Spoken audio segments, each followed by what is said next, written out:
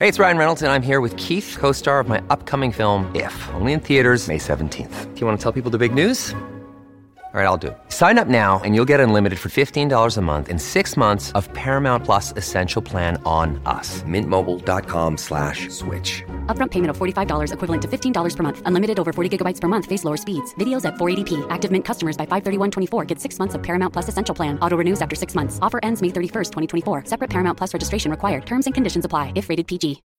When you need mealtime inspiration, it's worth shopping Kroger, where you'll find over 30,000 mouth-watering choices that excite your inner foodie. And no matter what tasty choice you make, you'll enjoy our everyday low prices, plus extra ways to save, like digital coupons worth over $600 each week. You can also save up to $1 off per gallon at the pump with fuel points. More savings and more inspiring flavors make shopping Kroger worth it every time. Kroger, fresh for everyone. Fuel restrictions apply. Our main discovery is that there is a switch that animals use to go from being a normal weight to overweight. That switch, you can activate it by certain types of foods.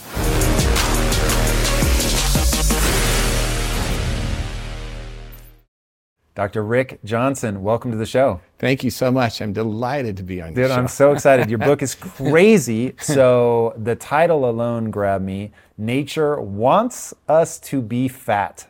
That is certainly how it feels. Yeah, it's certainly a bad title in terms of what it carries for us. But yeah, if only it weren't true. If only it weren't true. So getting into it, there's a lot going on. I think it's really interesting. I think it's going to profoundly impact how people approach, hopefully their life, but if nothing else, the debate around, is it just calories? Do the types of calories matter? Which is a debate that I've sort of been dancing on the periphery of for the last probably decade plus. I don't care what the answer is. I just want to know what the truth is. So I'll ask point blank, is it just a calorie question why we get fat, or is there more at play? Oh, there's a lot more at play. But calories are clearly important. They are important. But the type of foods make a huge difference, whether or not you're eating protein, fat, or carbs. And then within the protein, fats, and carbs, there are good proteins and bad proteins, good carbs and bad carbs. And then even there, if you have a bad carb, the way you eat it can make a difference. So it turns out... Can you define what makes something good, what makes something bad? If it tries to drive a process that wants to make you gain weight. So it turns out that our main discovery is that there is a switch that animals use to go from being a normal weight to overweight. That switch, you can activate it by certain types of foods. And not all foods activate it.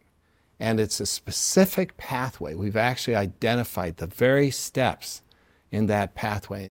And the incredible thing, the more we study this, the more it appears that this is a pathway that's driving not just obesity and diabetes, but that it's involved in a variety of diseases, including dementia and cancer and behavioral disorders and high blood pressure and kidney disease and liver disease. I mean, I feel very fortunate that I've fallen on this. And we've been doing studies for now about 25 years, but as it gets stronger and stronger, I realized that I needed to write about it. And so... What's the pathway called, by the way? Well, I call it the survival switch, because it's a basic process animals use to try to protect themselves from time when there's no food. So, for example, most animals will regulate their weight very tightly. So, how do you know that? For example, like if you take a laboratory rat, or if you take an animal in the wild and you catch it and let's say you force feed it, you make it gain weight, and then you quit the force feeding and the animal will come right back to its weight. And not only that, it'll come back to the weight it's supposed to be at that time of the year. Whoa. Yeah. And likewise, if you take the food away from an animal and it loses weight, you give it back food and it will go right back to the weight it thinks it should be at. And so normally animals regulate weight really, really well. But there are some animals that when they know that there's going to be a problem, like winter's coming, like, I gotta like fly 12,000 kilometers nonstop to get to my where I'm gonna head for migration. When they know that, they will suddenly start gaining weight dramatically. A bear can gain 8 to 10 pounds a day. Whoa. Whoa. Now, so let's 20,000 calories. How do we know then that, because you said the animal will go back to the weight that it's supposed to be for that time of year. So how do we know that there's not like a weight clock in the way that there's a circadian rhythm clock? Good question. So we figured out that there's a food that triggers this. So normally weight is regulated by a hormone called leptin. There are other regulatory hormones too, but this one is a big one. So it's not a shift in metabolic rate, it's a shift in hunger levels? Oh, it's both. It's a whole orchestrated event. So what happens is it turns out that the major way that it's done is by eating fructose, which is a sugar that's in fruit and honey. And when an animal starts eating fructose, it activates this metabolic pathway. You have to eat a lot of it. It's not like you and I eating an apple, okay? It's like a bear will eat like 10,000 berries like at one setting. It's really like you have to eat a large amount of fructose. And when you do, it triggers this switch that makes you hungry. It makes you thirsty. It affects the brain centers. You can show where it affects it. And it will want you to do foraging behavior where you go out and seek and try to find food. But while you're foraging, your activity continues to be good, your metabolism's good. But when you stop foraging, your resting energy metabolism actually goes to a lower level. So your basal metabolic rate, or how many calories you're spending in a day, the foraging will cause you'll spend calories foraging, but when you're resting, you'll actually spend less calories. You stay more quiet than a normal animal. So really fast, there's an idea that was introduced to me that made intuitive sense. The idea was that when we're eating, food is really a signaling molecule. And so it gives our body certain signals. And what you're saying is that eating fructose signals to our body that, hey, winter is coming, prepare for this. Yes. And so we've co-evolved with plants. Plants, for their own reasons, want us to eat their fruit. Right. But we have evolved to really go hard on fruit at the time of year when it's actually available, because the next thing coming is fall and then winter. Right. And so those who responded to the signal of fructose by lowering their basal metabolic rate, beginning to store fat, and we'll get into like some of the processes that quote unquote break, but it's actually beneficial in terms of the people that had this response, got fatter when they ate it, they sought out more food, their basal metabolic rate went down, they started storing fat, there's this whole host of things that happen, and because of hard times, most people that didn't have that response died. And That's then right. the people that did, they were able to survive. So for most of the episode, we're gonna be talking about this as if it's bad, but there's actually a reason Yes. why this happens. And for me to think about food as a signaling molecule rather than just calories in, calories out was really helpful. That's right. So it turns out that there is this symbiosis with plants. You had mentioned this first. So, so plants will, fruit trees will, a lot of times the fruit will ripen in the fall. And that's at the time when the animals are trying to gain fat. And so when they ripen, the sugar content goes up, the fructose content goes up, and the seeds mature. And things like vitamin C and things that actually block the effects of fructose, block this pathway, go down. So the vitamin C levels go down, the sugar goes up, the fruit drops, now the seeds are mature, the animals eat the fruit, and then they disperse the seeds in their poop, and then you have, it's great for the plants because now there's more trees, and it's great for the animals because they can put on fat. So it stimulates fat. It also stimulates insulin resistance. And insulin resistance, I used to think of it as pathologic. You don't want to be insulin resistant. But if you're an animal, insulin resistance means that the glucose in your body can't get into the muscle very well, because that requires insulin to get into the muscle. But most of the brain does not require insulin. And so it leaves the glucose for the brain so you can, which is what you want to do. If you don't have enough fuel, you want to shunt the fuel to the brain, because if you can't think, you're going to not do well. So anyway, so this switch is activated by fructose. And the way it works is it drops the energy in the cell. I know that sounds funny because all calories create energy, but you have to think of, when I say drop the energy in the cell, I mean the active usable energy. So when you eat calories, basically it can go into stored energy, which is fat for the most part, and it can go into active energy, which we call ATP. And the ATP is what you and I use to talk, to think, to walk. I got here using my ATP. I walked in because I have ATP going. And so ATP is your immediate usable energy.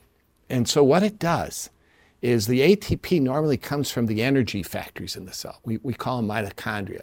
And really, this is totally it. If you're into health, you want healthy mitochondria. Mitochondrial health, they make the energy. And obesity is an energy disorder, and diabetes is an energy disorder. So these little mitochondria are pouring out the ATP. But there's an ancient system too called glycolysis, which can make ATP. And so that there's another system which rarely kicks in. So mainly it's these energy factories. And what the switch does is it depresses the mitochondria. It depresses, and it does it by causing like oxidative stress to those mitochondria. And so the amount of ATP there's less ATP being made. And so the calories are shunted to stored fat instead of instant fat. It just shunts it. It shunts it from instant energy to stored energy. And the stored energy is the fat. It's a brilliant system. Why through oxidative stress to the mitochondria what is shunting? Because I'm assuming you mean the calories. So the calories, instead of going to produce ATP, are going to be stored as fat. Right. What mechanism in the body is saying why? Because there's some mechanism that's saying ATP, the production of ATP has become inefficient. We're better off storing this as fat. So the way ATP is produced is, there's breakdown products that go into a thing called the citric acid cycle or Krebs cycle, and then it moves on to to oxidative phosphorylation, where you produce the mitochondria start producing a lot of ATP, and they require oxygen. A lot of the oxygen we breathe goes to make the ATP. And what happens is some of the enzymes in these cycles, the things that kind of move the stuff around and break it down to the next step, and so that it can make ATP, they're sensitive to oxidative stress. So that if there's oxidative stress goes up, those enzymes get inhibited, and so that pathway to make ATP is slowed down or reduced, or it's not fully stopped, but it's like slowed down. And so when that happens, the mitochondria make less ATP. So it turns out that there's more shunting. Some of the metabolites actually go and stimulate fat production, and also to block the burning of fat. So it stimulates both the synthesis of fat and it blocks the breaking down of fat. And so it's like a double whammy. And so what happens is the calories end up getting stored as fat, and the amount of energy produced is less. And then what happens is the low energy makes you hungry. So then you eat more, and so it stores more fat because it's the shunt still going on, but eventually the ATP levels start coming up because you're eating more and more. So it's a brilliant system, and when we first discovered this pathway and realized it was orchestrating the whole series of events, then we realized that there was another side to it, which is that the body can make fructose. This is even worse. That was maybe one of the most shocking things in the book, and it bears explaining to people what made you ask that question in the first place. Because if I look at this with the hat on of like, hold on, you're just violating the second law of thermodynamics. Like, you have to be overeating in order to put on fat. And so walk people through, why did you start asking that question in the first place? Why, when you discover that fructose makes people fat, why weren't you like, we're done? Yeah, listen, so there are two questions you just brought up. So if you don't mind, I'll answer the first one, which is the law of thermodynamics. And it gets back to the calorie question, okay? So when we found that animals who were eating fructose started to eat more, and they got really fat, and they got diabetic, and they got fatty liver, and they got their triglycerides went up to their blood, and they develop low-grade kidney disease. I mean, it was like, this is coming from sugar, I mean, oh my God. Lustig calls sugar poison. I understand why, because when you put this into overload, you really create a monster. But anyway, so the question was, well, is that because they're eating too much, because it's stimulating hunger? But what if we made it so that all the animals ate the same amount of food? So even though you're hungry, I'm not going to give you the food you want. So what we're going to do is we're going to feed all the animals the same amount. And then we had a control group and a high sugar or fructose group. And I should say that sugar has fructose in it. So table sugar, high fructose corn syrup, these are the main sources of fructose for us. So when we did that and we took those animals and we gave them exactly the same, so it turned out, remember how I told you that it makes you hungry and eat more, but it also drops your resting energy metabolism. So because it drops your energy metabolism, if you're eating the same number of calories, there will be some weight gain in the sugar group. Also, we did a trick where we gave them less calories than they normally eat. So they were like on a diet, but one's on a high sugar diet, one's on a control diet. And when we put them on the high sugar diet, those animals became diabetic. They got fatty liver. They developed high triglycerides. Did they store body fat? They had more body fat, but their weights were very, very similar. Because of the lower energy metabolism, they actually were about 10 to 20 grams difference in weight. They actually, even though they were on a caloric restriction, they gained 10 grams and of weight. These are rats, so 10 grams isn't anything for us, but if you're a rat, it's a little bit more. So they gained weight, and the other group lost weight. So, but it wasn't statistically significant. So in our paper, we had to say there was no statistical difference in weight. Yet, despite no statistical difference in weight, there was a dramatic difference in everything else. They became diabetic. So there's two pathways, right? So one is, yes, if you go on a high sugar diet and you also go on, have a high fat in the diet, the fat is actually playing a role because the high sugar makes you hungry and makes you lose control of your appetite. But the high fat is like super high calories. And so you gain weight very fast. If you just put an animal on a high sugar diet, they gain weight, but it's it takes a lot longer. But the fat is like the firewood and the sugar is like the fire. So if you take away the fire and you go on a low carb diet and you are on high fat now, well, there's no stimulus to gain weight because you've taken away the fructose. Okay. And so the answer to your question is, yes, calories are important, but also there's something special about fructose where even if you're on a caloric restriction, it's going to make you diabetic. That's crazy. Yeah.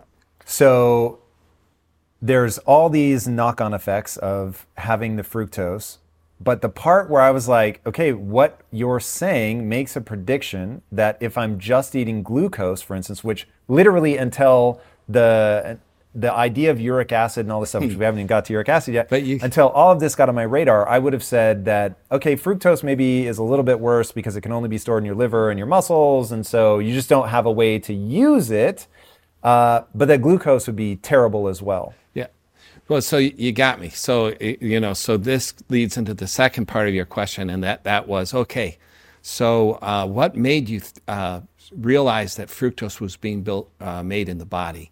And, originally, so I when the first data came out, I said, okay, fructose is the bad guy. And I even published a book, the first book on a low fructose diet called The Sugar Fix. And some people lost weight great and some didn't. And I was on an interview with Jimmy Moore, and Jimmy says, hey, Rick, I know that sugar's bad, but I have to cut out bread and rice and potatoes to lose weight. I have to do full carb restriction. And I was pretty aware that bread was fattening and French fries, they couldn't be good, And also there are a lot of animals in the wild that get fat and they're not eating fruit, And so the question— Can you give us an example? Like, for example, a whale. They're the fattest animal. I haven't seen one eat a banana. They probably would eat one. But anyway, we knew that the body can make fructose. This was known for 50 years. And so fructose can be made in the body. There's only one way it can be made, and it's through a thing where an enzyme has to be turned on. And it's called, it's the polyol pathway it's called. But normally it's pretty quiet. It's not present. So when you're young, it's not really around. When it comes to platforms that will help you run a business, there is no shortage of options on the market. But if you want to use the best, most advanced, and most efficient platform out there, you need to be using Shopify. For whatever and wherever you want to sell, from launching to going international, Shopify is the global commerce platform that will help you grow at every stage of your business. With award-winning customer service, the internet's highest converting checkout page, and a suite of integrated AI tools, Shopify is your all-in-one platform to quickly and efficiently take your business to the next level. I love everything about Shopify because it makes it so easy to start, run, and grow a business. Shopify powers more than 10% of all US e-commerce because businesses that want to grow quickly use Shopify. Sign up for a $1 per month trial at shopify.com/impact, all lowercase. Again, go to shopify.com/impact right now to grow your business no matter what stage you're in. Shopify.com/impact. In today's highly unpredictable and rapidly changing world, the smartest move you can make from a financial standpoint is to actually understand how money works and how markets move. Because if you want to have any chance of investing your money wisely and growing your financial portfolio, you have to make a profit. And the only way that you're going to do that is either by setting and forgetting or actually understanding what's going on at a macro level. So whether you're a seasoned investor or someone looking for extra guidance, today's sponsor, Yahoo Finance, has got you covered with all the tools, data, and news that you need in one place to grow your knowledge base around what is happening in the world of finance and to make sure that you have the right goals and you're executing well. Yahoo Finance makes it easy to consolidate your accounts so you can effectively and efficiently manage your entire portfolio. Personally, I love how straightforward their platform is to use. It is very simple to get the information that I need, and Impact Theory's own chief financial officer is exactly the same, spending time helping me frame exactly what is going on from a global perspective so that I'm making the smartest decisions that I can. I definitely recommend that you check out Yahoo Finance for comprehensive financial news and analysis. Visit the incredible brand that so many great investors use at yahoofinance.com. It's the #1 financial destination. yahoofinance.com. Once again, guys, head there now, yahoofinance.com. If getting your hands dirty and taking good care of your car or cars is a passion of yours, then eBay Motors is here for the ride. Because I'm sure you remember when you first saw the potential in that beauty. And then through some elbow grease, fresh installs, and a whole lot of love, you transformed 100,000 miles and a body full of rust into a drive that's all your own. With over 122 million parts for your #1 ride or die, you can make sure your ride stays running smoothly with eBay Motors. Brake kits, LED headlights, exhaust kits, turbochargers, bumpers, whatever your baby needs, eBay Motors has it. And with eBay Guaranteed Fit, it's guaranteed to fit your ride the first time, every time, or your money back. Plus, at these prices, you're burning rubber, not cash. Keep your ride or die alive at ebaymotors.com. Eligible items only. Exclusions apply. Do we have a sense of why that would be? Like, why our kids because they're already storing more fat? Like, I don't understand why, if there is any benefit that led us to producing fructose, which I'm assuming there is, why it wouldn't be present in kids. Well, I think that fructose is really this whole pathway is turned on in situations of stress. Okay. So if you're not stressed, so if the baby is being breastfed and everything's going fine, it's going to have very low levels. Mm-hmm. But you can turn it on. It can even go up locally with stress. Like when you have a heart attack, the heart cells will convert and start metabolizing and making fructose. Why? When the heart starts to make fructose and turns on the enzymes to make fructose, it tries to turn on the switch locally. And remember that what it does is it suppresses the mitochondria. Mm-hmm. And the mitochondria are using a lot of oxygen to make ATP. Can I use the phrase that you use in the book? Energy factories. You call this the alarm bell. Oh, yeah. And I was like, okay. So, and that made sense to me. So, alarm, winter's coming. Alarm, you just had a heart attack. And so if this is the body's alarm bell, then I would understand why it would be produced locally. I don't yet understand why fructose, but... Yeah, so what happens is when the fructose is produced, it causes that oxidative stress to the energy factories, and it reduces the oxygen needs. The mitochondria become less active, so they consume less oxygen. That's why. And so it's trying to protect the heart. Because in a heart attack, you would have less oxygen. Yes, because present. the blood supply has been impaired. Got it. So there's less oxygen. So it's trying to help you. And then shifts it to this primitive system to make energy. And this primitive system doesn't make a lot of energy. And so what happens is it might be protective for a few minutes, but over time, it actually leads to thickening of the heart, hypertrophy, disease of the heart. And this has been also been shown, like in the kidneys, and with if you have acute kidney failure. Again, the fructose system gets turned on in the kidney, and it tries to protect, but it ends up causing inflammation and fibrosis and all these things because we have an exuberant response. Mm. And one of the reasons we have that exuberant response is because of uric acid. But getting back to the very basic question, so when I originally thought, okay, the answer is we can just cut out fructose in the diet. But then I realized that carbs could do it that did not contain fructose. And then I realized that myself and Miguel Lanaspa, who I work with, the two of us were having a discussion, and we realized that when you eat a high glycemic carb, you could theoretically start making fructose in your body. And the reason that is that one of the classic means for stimulating fructose turns out to be from a high glucose level in the blood. So if you're diabetic and you have a high glucose level in the blood, it had already been reported that stimulates fructose production. So people with bad diabetes have a lot of fructose that they're making, and the fructose is playing a role in their kidney disease. We can block the kidney disease from diabetes by reducing or blocking the effects of fructose. So it's pretty cool. So since high glucose can stimulate fructose production, we realize that, every time you eat bread or rice or potatoes, the glucose in your blood goes up a bit. And, it stimulates insulin, yeah, but it might stimulate fructose. And so we did these experiments where we put animals on glucose, and I was originally thinking they wouldn't get fat, but you're right. They got really fat. They were waddling around. I mean, and so then we gave the glucose to animals that could not either make fructose because we had genetically removed that enzyme, or they couldn't metabolize fructose, so we genetically removed that enzyme.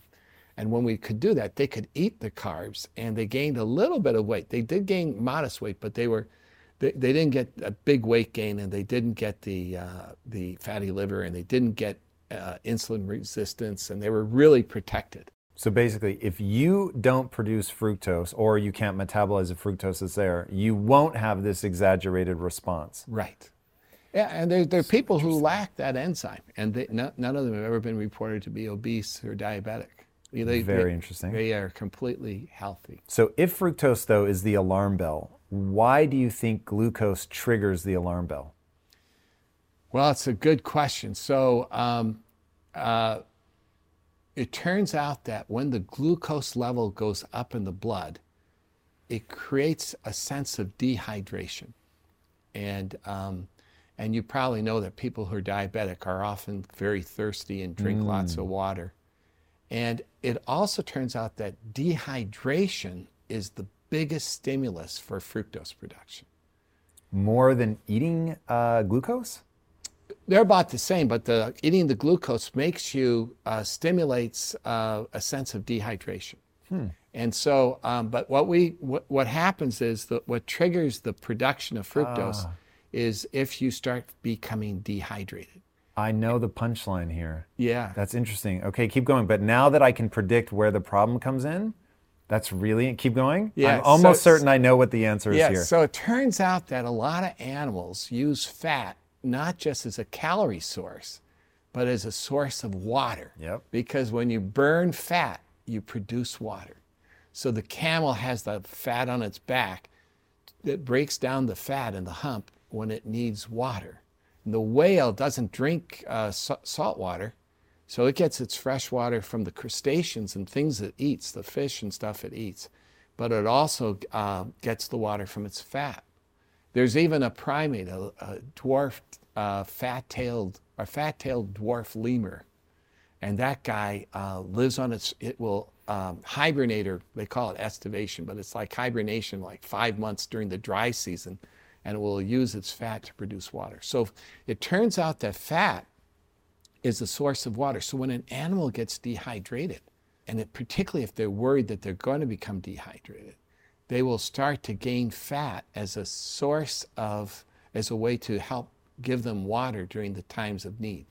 And the best way to do that is to create a little bit of dehydration. So if your glucose levels are high, that's one way. But if you a deer and you're looking at a salt lick, that would be another way, because when you take salt, the salt concentration goes up in the blood, sort of like the glucose concentration, and that triggers thirst. And so crazy. Boom. So when a deer or a cow is licking a salt lick, it's a way to trigger in their body the storage of fat as a protective mechanism against basically either famine or lack of water. Yeah, so deer, they eating a lot of grass and stuff that's calorie poor. So they need stimulus to help them store adequate amounts of calories. But what we did do, though, is we took we did studies in people, so maybe that's more relevant.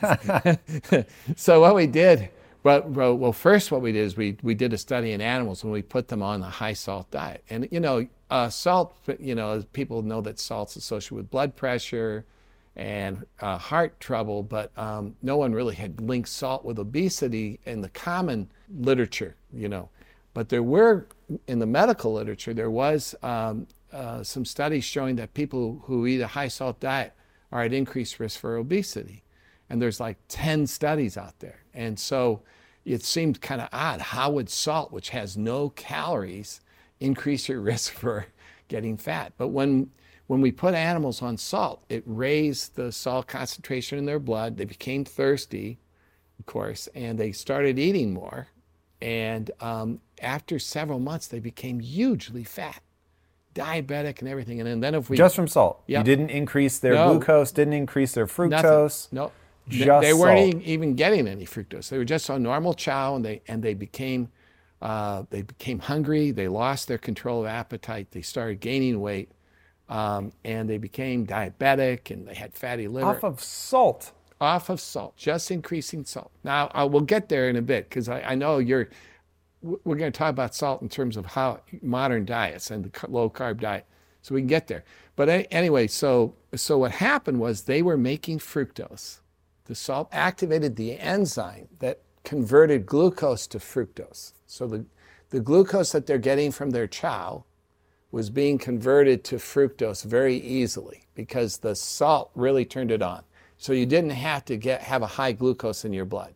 It was just enough to just turn it on, and then what glucose you have, a lot of it's being converted to fructose. And so what happened was, if we blocked the fructose, we could we could block the fructose production or the fructose, the breaking down of fructose. And when we did that, they could eat all the salt they want, and they didn't get fat. Wow. And what's more, they didn't even get high blood pressure. So the high blood pressure was going through that pathway. So then, we looked at people, and we found that high salt diet also predicted fatty liver and obesity and diabetes in people, and so along with others. And then there's a group that discovered that there's a hormone called vasopressin, which goes up when you're dehydrated. And so all these animals in the desert have high vasopressin levels. And vasopressin is a hormone to help you hold water. And it's high in people who with obesity. So everybody with, and in fact, Jody Stuckey, this wonderful scientist, found that that people who are obese, depending on what measure you use, they can be 12 times more likely to be dehydrated than a non-obese person. That's using a thing called bioimpedance. And if you measure, the classic measure, which is the salt concentration in your blood, people who are obese are 2 times more likely to be dehydrated than a lean person. And so it turns out that a lot of people who are obese are not just eating bad diets like sugar, they're eating a lot of salt. And the salt is activating this pathway to make sugar, to make fructose, and to metabolize fructose. And so what's going on is there's a secret driving mechanism for obesity. So now we know that high glycemic carbs can do it, and we know that salty foods can do it. But the way salt works is it works by converting the glucose in our body to fructose. So if you're on a low carb diet and you're eating salt, you're going to make less fructose because you just don't have much glucose around. So a lot of people who go on a low carb diet will actually eat kind of a lot of salty foods, and they don't get fat because they don't have the glucose to convert. This is so interesting to me, the way that this is all working. Okay, so we've got the salt is triggering the enzyme that allows us to turn glucose into fructose. And the reason that our ancestors who did that would have been more likely to survive is because for us to be in that kind of situation, it means that there's a drought coming, so we may not have access to either enough food to get water out of the food or enough direct water to stay hydrated, and therefore triggering the alarm system and making sure that we store fat so that we can repurpose it as water becomes a very meaningful thing. That's insane, but okay. Glucose can be turned easily into fructose. Again, this is the alarm system. Why glucose triggers the alarm system, though? That's purely because I'm getting dehydrated. Why, though? Does it actually dehydrate me, or is it dehydration-like? And if it's dehydration-like, why is glucose in and of itself problematic? Okay, well, so when the glucose is high in the blood, it does create a sense of dehydration. And is that the only problem? Because that to me feels like because it also mimics a thing called insulin resistance. So if you eat most starches, for example, or vegetables or things like that have glucose in them, many of them are not going to trigger the switch, because the switch only gets activated when the glucose levels are high. When the glucose levels are high, it makes the animal feel it's dehydrated. So classically, dehydration, we talk about dehydration as a loss of water. And so, you have diarrhea, or you're vomiting, or you're sweating too much, and you lose water and you become dehydrated. So we usually think of dehydration as a loss of water. And when you lose the water, the concentrations of salt goes up in your blood. Because the water's been stripped out. Right, because the water's been stripped out. You can mimic dehydration. It's really the same thing as dehydration by eating salt. Because when you eat salt, the salt concentration goes up, but you haven't lost the water. So it's kind of a pseudo dehydration, because you didn't lose the water, you gained the salt. But it's the same effect. The animal wants to keep the concentrations of salt and glucose normal in its blood, because it allows movement in and out of the cells. I mean, it's really important in how transport works. Now, if you eat most foods with starch or glucose, the glucose concentrations don't go up much. But if you eat high glycemic carbs and you eat like a lot of potatoes or rice or something, then your glucose can go up right after the meal. And we can show that with like a continuous glucose monitor. Yep. And when the glucose goes up, for some reason, this pathway to make fructose is activated. I don't absolutely know why, but I know that there's what we call an osmolarity trigger. And when an osmolarity is a name for the concentration of glucose plus salt. So when the glucose goes up and the osmolality goes up, or the concentration of the blood gets higher, it makes the animal feel it's dehydrated. And it is actually a type of dehydration. It's just that you're not losing water so much as your glucose is going up, and the concentration of electrolytes and glucose go up in the blood. Now, when you're diabetic, you're also peeing a lot of urine because the glucose gets into the urine, and so you are becoming dehydrated based on that.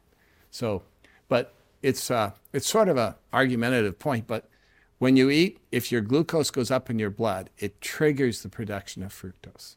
If you're someone who loves a perfectly cooked steak and wants to get that flawless sear and delicious crust at home, then you have to check out this grill everybody's talking about, the Schwenk Grill. It uses the exact same infrared technology that top steakhouses around the world use to get that golden brown crust on the outside and that tender juiciness on the inside. Just recording this makes me want to go make one.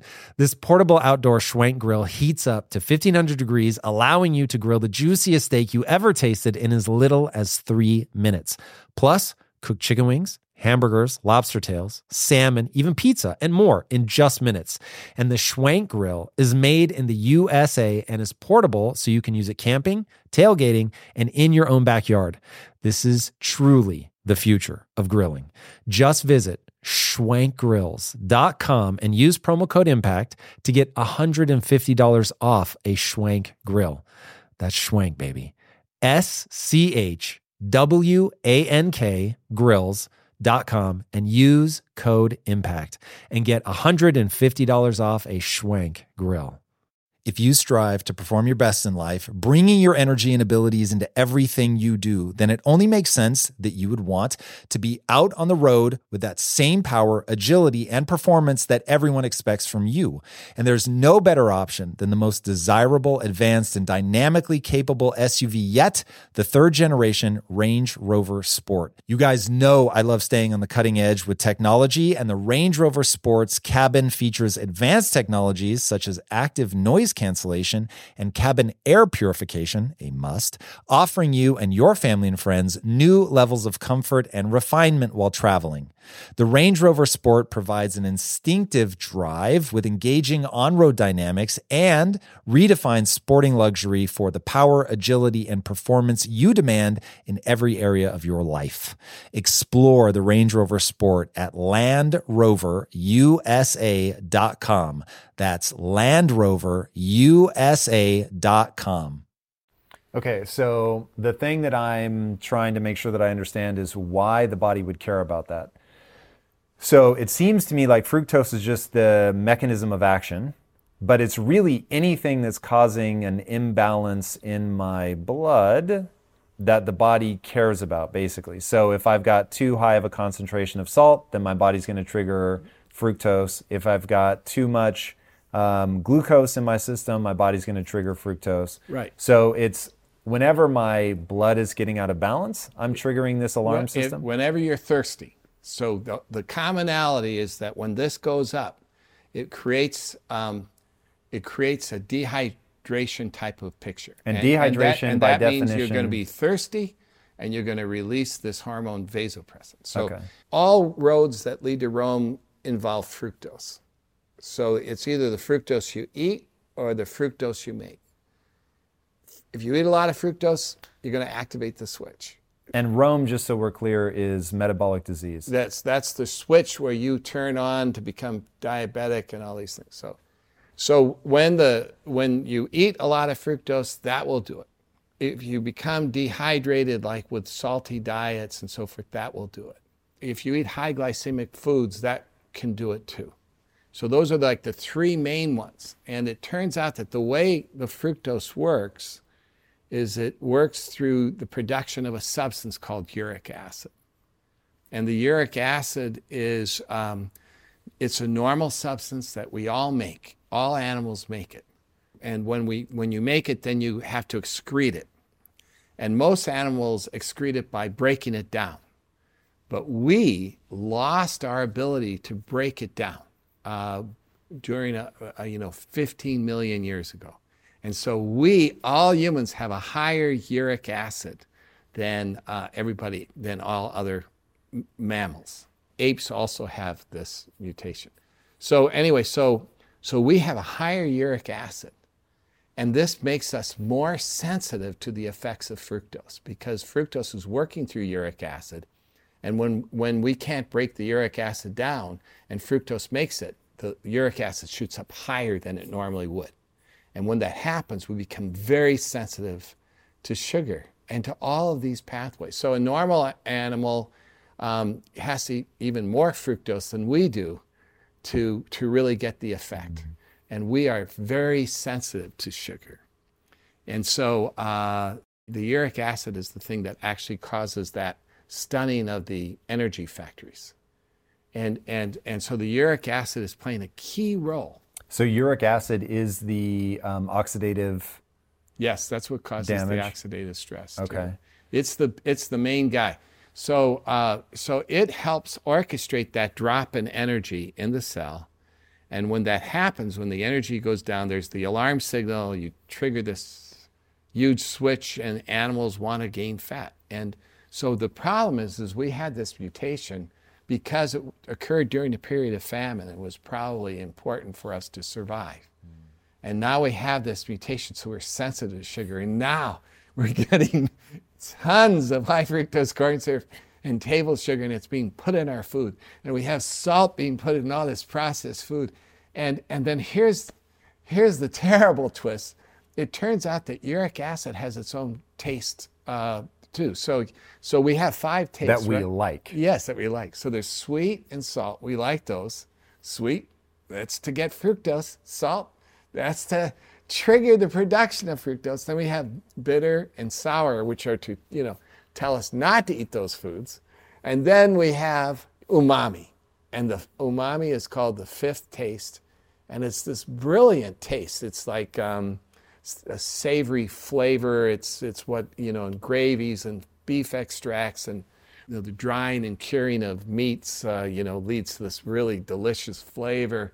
It's in beer. It's the yeast extract in beer. It's in tomatoes, believe it or not. And the Bloody Mary is a perfect example of a nice umami food, beer. And it's in organ meats.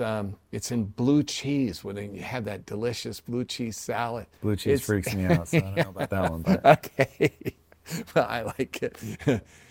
Caesar salads and the anchovies. So what it is it turns out that when they figured out what umami was, the thing that activates umami is an amino acid called glutamate, or MSG. And when you eat glutamate, guess what you make?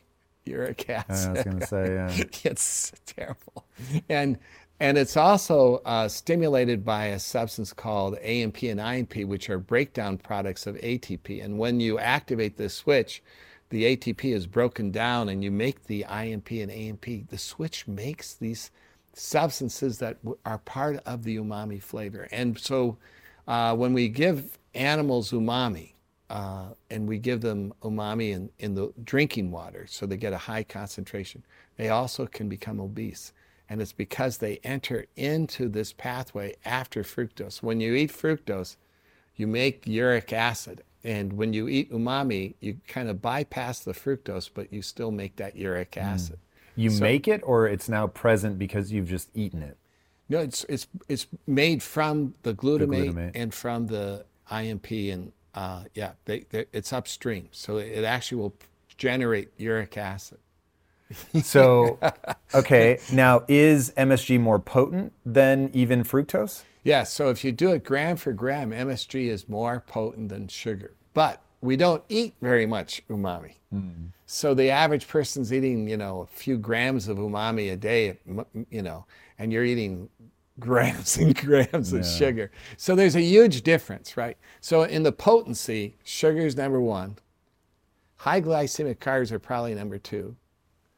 Salty foods are a distant three. And umami is maybe even a four. But, the whole thing's kind of interesting. So, and the fructose, when you eat it, is acting to activate this survival pathway, which is supposed to be beneficial.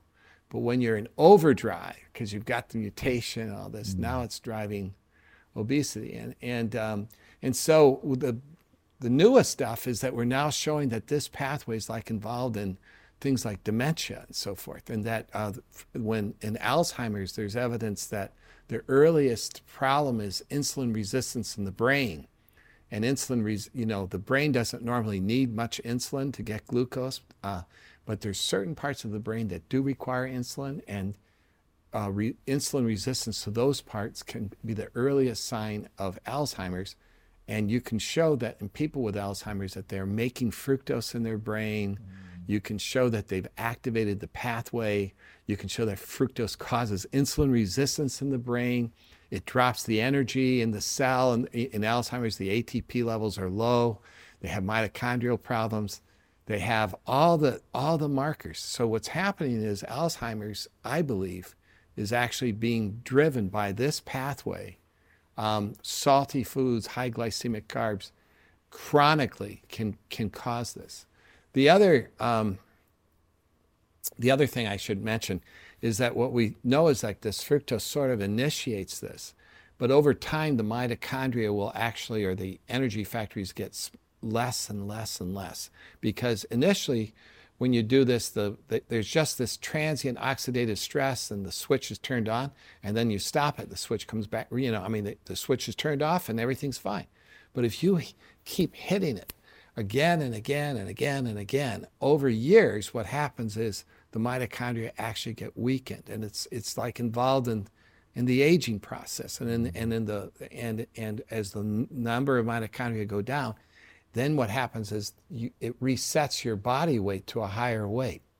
And so what happens is now when you try to lose weight, you can lose the weight, but then when you stop, you go back up. And that's why exercise is so important. I know you do a lot of exercise. Good for you, Matt. Yeah, if I'm honest, I control my weight through diet far more than exercise. I might think I was better at exercising if I wasn't married to my wife, who is a beast when it comes to exercise. She's really on point. Man, this stuff is really crazy. And one thing that I loved about the book is you walk people through, because you weren't flippant about the science. You would get a discovery and you'd be like, let's check it from 8 different angles. One of the ways that really hit me was vitamin C. Yeah. Walk me through vitamin C's role in this. We can't produce it, but it has these huge effects. Why from an evolutionary standpoint would it make sense for us to lose the ability to produce vitamin C? Yeah. So vitamin C is good, right? It's an antioxidant. It's, so the big question is why would we lose vitamin C in our past? So we used to be able to make vitamin C way, way long ago. But probably around 60 million years ago, 65 million years ago, we lost the ability to make vitamin C. And it turns out when a fruit is being made, as it's maturing, it starts off with a high vitamin C content and a low sugar content. It turns out that vitamin C blocks the oxidative stress induced by the fructose because it's an antioxidant, so it blocks it. So fructose causes you to gain weight by creating oxidative stress, and that vitamin C blocks it. So when the fruit's immature, the tree doesn't want the bird to eat it because the seeds aren't mature. It's not good. So that it wants to wait till the seeds are mature. And so it will wait, and the vitamin C content will block, the animal won't gain much weight by eating an immature fruit because the vitamin C is going to block the fructose. But as the fruit ripens, the vitamin C goes down and the sugar goes up. And now it's good for the tree and it's good for the animal. And so they'll eat the right fruit. So it turns out vitamin C has a role in blocking fructose. And what we did is we took animals that could not make vitamin C. And you have to give them a little bit or they'll get scurvy and die. So you got to, all the animals get a little bit of vitamin C, but one group gets a little and one group gets a lot. And then we give them sugar and they eat the same amount of actually high fructose corn syrup. And the one that has the lower amount of vitamin C they got much fatter. Linus Pauling was right. We should all be on 500 milligrams a day. If you take huge doses, you can get kidney stones. So remember that. So don't take huge doses of vitamin C, but 500 milligrams a day is really good. And once you get up to a gram a day, it also may have some effects on exercise, which I talk about in my book. But 500 milligrams a day is great. And it turned out that when this mutation occurred, an asteroid had just hit the world, and there was a massive extinction. The dinosaurs became extinct, and their little primates that were living that time actually got this mutation. And my belief is that the mutation was a survival mechanism. So they at that point, they didn't make much vitamin C, so they were kind of in a low vitamin C level, so that when they ate a fruit, even if there was some vitamin C, it wasn't enough to add to what they were making so that they could make more fat. So that's the hypothesis. I mean, so, in my work, we have the hard science and then we have the interpretation. But I do know that if you have a low vitamin C level, you're at increased risk for obesity if you're an animal. And the data in people shows the same. People who are not eating a lot of vitamin C or have low vitamin C levels tend to be overweight. Vitamin C supplementation has been reported to help all aspects of the metabolic syndrome. So it's insane. Yes. All right, walk people through really quickly then what they should be doing. Drink lots of water. Yeah. So the first thing is, know your foods that can activate the switch and know the foods that don't. And vegetables, of course, are good. White meats. A lot of fish are good. Red meats you have to be a little bit careful for. I wouldn't eat a lot of them. And high glycemic. Because of umami? Yes, because of the umami. And it also, yes, it's probably because of the umami that it has its negative sides. But basically, the most important rule is liquid sugar is really dangerous. And the reason is when you have liquid sugar, you drink a lot very quickly.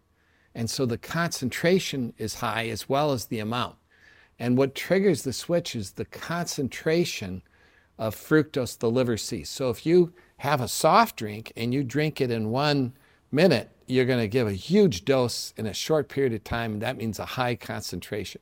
If you took that large soft drink and you sipped it, and you sipped it over 3 hours, it's just going to be a calorie. You're never going to get the fructose concentration will never get high enough to activate the switch. So if you did one sip every 5 minutes, I doubt you're going to activate the switch. And then, liquid sugars, you got to watch that. Fruit juice, I love fruit juice, but unfortunately, it will activate the switch for sure. And so I would not, I would be very careful with the fruit juices. There may be some fruit juices that are safer, like fruits that are really relatively low in fructose, like kiwi and stuff. There's berries, some of them don't have much sugar in it. And those might be fine. A third thing would be, obviously desserts and candy and sugar, cakes you have to be very careful with. And try to minimize. If my son has a birthday party, I'm gonna eat a piece of cake. So try not to eat too much of the sweets. High glycemic carbs, I think there's 4 big ones, right? Bread, rice, potatoes, cereal, chips. Gosh, watch those. Those are real. I recommend trying to avoid those if possible. If you're going to eat one, just eat. And then, drink a lot of water. I mean, one of the incredible things is most people who are overweight are dehydrated. And they're dehydrated not only from the salt, but it turns out fructose dehydrates you too. And I didn't go into that. But if you give a person a soft drink, that is not hydrating, okay? That is dehydrating. And you can prove it. And if you give animals soft drinks and you give them a lot of water, you can block the effects of sugar partially. I mean, significantly.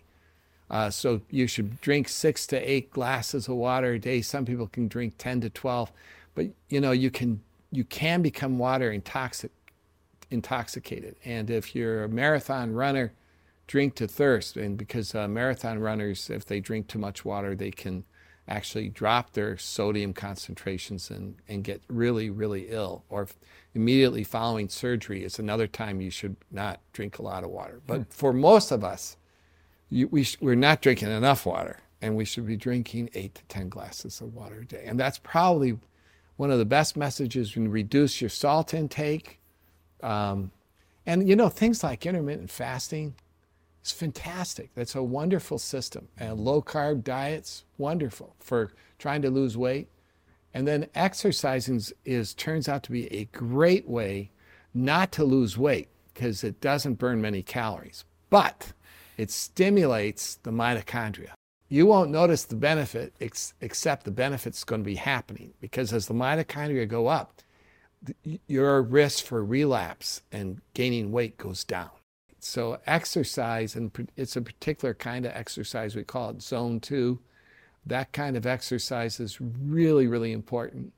And it's something that I personally want to do more of. As a workaholic, that's probably the thing I have the hardest time is finding that extra time during the day to exercise. But I hear it. Well, you've been putting your time to very good use. I found your book utterly fascinating. Where can people follow along with you socially? Where do they get the book? I have a website, drrichardjohnson.com, and that's probably my main site. And then, of course, the book's available through regular, all places. Wherever good books are sold? Yeah, wherever books are sold. And, I do have Instagram, Dr. Richard J. Johnson. Awesome. Well, guys, the book is fascinating. I have become obsessed with what's going on metabolically, from the signaling molecule idea, uric acid, that whole alarm bell chain is something that I'm starting to pay a lot of attention to. I highly encourage you to read the book, to follow along with him. And speaking of things that you should follow along with, if you haven't already, be sure to subscribe. And until next time, my friends, be legendary. Take care.